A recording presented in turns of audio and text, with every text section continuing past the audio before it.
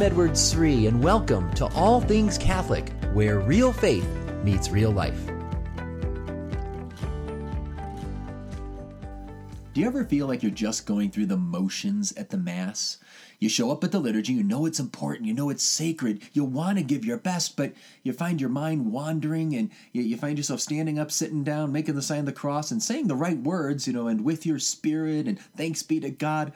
But you're not fully paying attention. You wonder if you're fully there. A whole Mass might even go by and you leave wondering, did I really give my best to Jesus in this liturgy? If you want to encounter Christ more, if you want to give more of yourself to Christ in the liturgy, I want to share with you one beautiful insight from the Mass itself, a certain prayer in the Mass that I know has inspired and challenged and encouraged me in my own participation in the liturgy. And it's a line that comes at the beginning of the second half of Mass, known as the Liturgy of the Eucharist. It's a prayer where the priest says, "Lift up your hearts." And I want to unpack what that means and practically how it can help us to lift up our hearts, not just at that moment, but throughout the Mass, to lift our hearts up to God.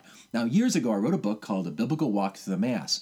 And it just walks through all the different prayers and rituals of the Mass. And I had been teaching on the Mass for a long time, but the book challenged me to do more research, to go a little bit deeper into the biblical roots, and most especially to learn from the many saints and church fathers who had reflected on the liturgy a lot longer than I had been doing. And I'm so grateful for them because they opened up so many new insights for me. Parts of the Mass I honestly didn't give that much thought to, like this line here, "Lift up your hearts." I always say we lift up to the Lord, and I participate in it, but I never really gave that much thought to how beautiful that prayer is and how insightful it is for our participating in the Mass.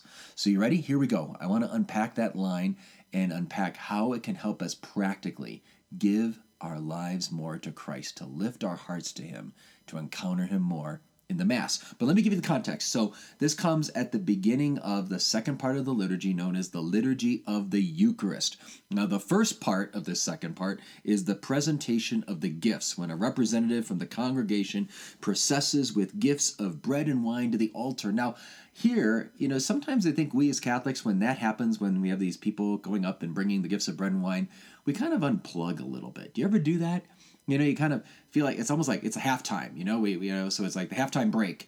So this is the time to, you don't have to pay attention as much. I think that's sometimes what we might be thinking, because the first part of the Mass, you got the opening prayers, the Gloria, the readings, the homily, the creed, the petitions.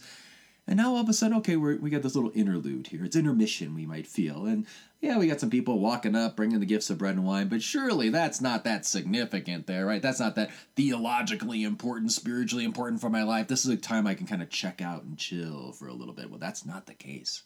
That is not the case. This is not halftime. This is the beginning. This is the launching of the Liturgy of the Eucharist. Did you know that in the early church, people didn't just choose, okay, well, pick this one family to go up and bring the gifts of bread and wine. The whole community came out, and they brought the gifts from their own farms, from their own workshops, from their own families, to present as a small token of generosity, a self-giving to our God in the liturgy. People would come bringing bread that they made. They'd bring some wine that they made. They'd bring honey or wool or fruit or wax and flowers. This is why that line in the liturgy says, "the work of human hands." That's what this was all about. Think about what all that would be: the wool, the fruit, the honey, the wax, the wine, the bread. This represented hours and hours of their lives, of their attention, their care, their effort. And so the congregation coming in the early church to bring all of these as a gift, in a sense, to God, it was like an expression of their own giving of themselves. All of that they do in their trade, they pour their hearts out, their lives out into making the wool, or into making the candles, or into making the honey, whatever it might be. That by giving a small portion of that in the liturgy, it was like a way of saying to God, "God, I give you my very self. I'm giving you a part of myself here in the Mass." Now, today, we don't all come in. Can you imagine if we all were bringing all our gifts, especially these large mega parishes? That'd be crazy. So we just have a representative bringing the gifts of bread and wine. But let's not forget that tradition. Think about even what bread symbolizes. In the Bible, bread is very significant. For us in America, it's just kind of like a side dish. Oh, I'll take my pasta and give me some garlic bread on the side. No, bread was not a side dish in the ancient biblical world. Bread was the most basic type of food. In fact, there's an expression in the Old Testament about bread. It's called the staff of bread. The staff of bread. Bread was like a staff that you lean on. It gives you support for life.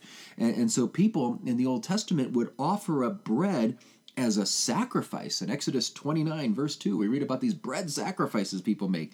So to give away some bread, for us, it's like, oh, I'm just giving away my little garlic bread. I've got enough pasta here. That's fine. No, don't think of this as a side dish. Think of this as the most basic type of food, basic type of sustenance. To part with bread would indeed entail an element of sacrifice there. I'm giving something up. I'm giving a part of myself to God. Same thing with wine. Wine was a very common part of meals in the ancient world, and people would offer up wine in sacrifice. You can read about that in Exodus 29 as well. So this is what this is representing. Picture the representatives of the congregation. They're processing from the back of the church going all the way up to the front. There's this physical movement, and they're coming to go all the way up toward the altar, toward the priest, as if they're moving up to God.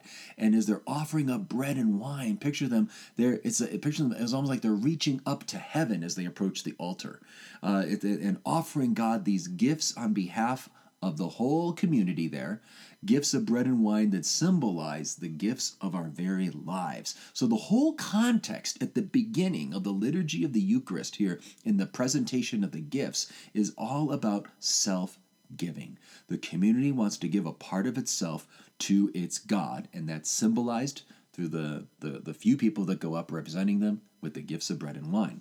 Now, the priest then washes his hands. Why is he doing that? I used to think, oh, maybe that's just for hygiene. We're good, healthy Catholics. This is just an ancient biblical practice where priests would wash hands before a very sacred endeavor. When they would do this? They would often wash their hands before entering the tabernacle, the tent of meeting, that holy place where God's presence dwelt among the Israelites. God's glory, his visible manifestation of his presence in the form of a cloud, came down and overshadowed the tabernacle. And when the priests would come near there to offer sacrifice, to worship, they would wash their hands. And that's what the priest is doing. When you see the priest wash hands, realize he's doing something profound. He's signaling to all of us that he's about to enter God's holy presence, and we're right there with him in the Mass. God's holy presence is about to come down on our altars in the liturgy of the Eucharist, just as the holy presence of God came down in the form of a cloud over the tabernacle in the Old Testament. So now the priest washes his hands to signal that God's holy presence is coming down again, but not in the form of a cloud. He's coming down in his real presence. Underneath the appearance of bread and wine, the bread and wine are going to be changed into his very body and blood.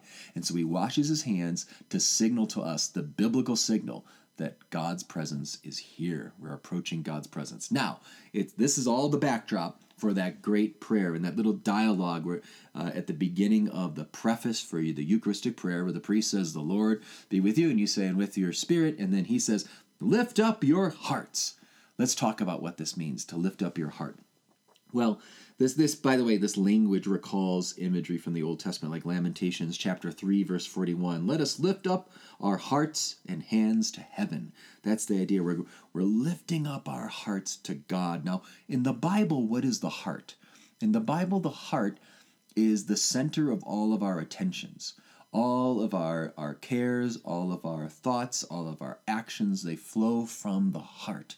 And so when the priest is saying, lift up your hearts, he's telling us to give God our best. And remember, that's the whole theme at the beginning of the Eucharistic prayer, self-giving.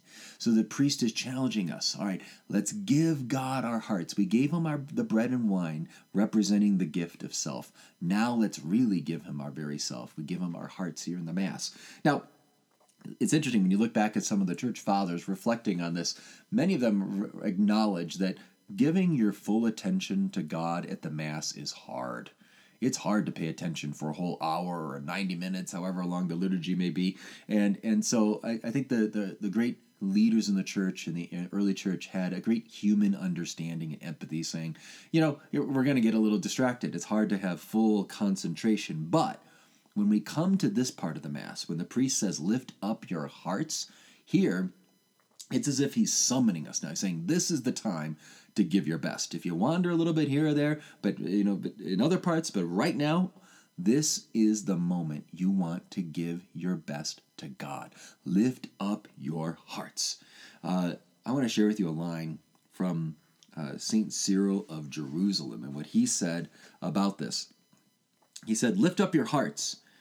For in this sublime moment, the heart should be lifted up to God and not be allowed to descend to the earth and to earthly concerns.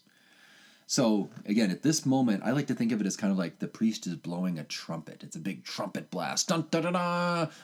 Lift up your hearts. This is the time to give your fullest attention right now, because we're approaching the most sacred mysteries of the Mass, when the bread and wine are changed into the body and blood of Christ. Christ's sacrifice is made present to us, so that this is the moment we unite our entire lives, all of our joys, works, sufferings, our entire lives we unite with Christ at this moment. That's why the priest says, lift up your hearts. And St. Cyril here says that the heart should be lifted up to God and not be allowed to descend to earth and to earthly concerns.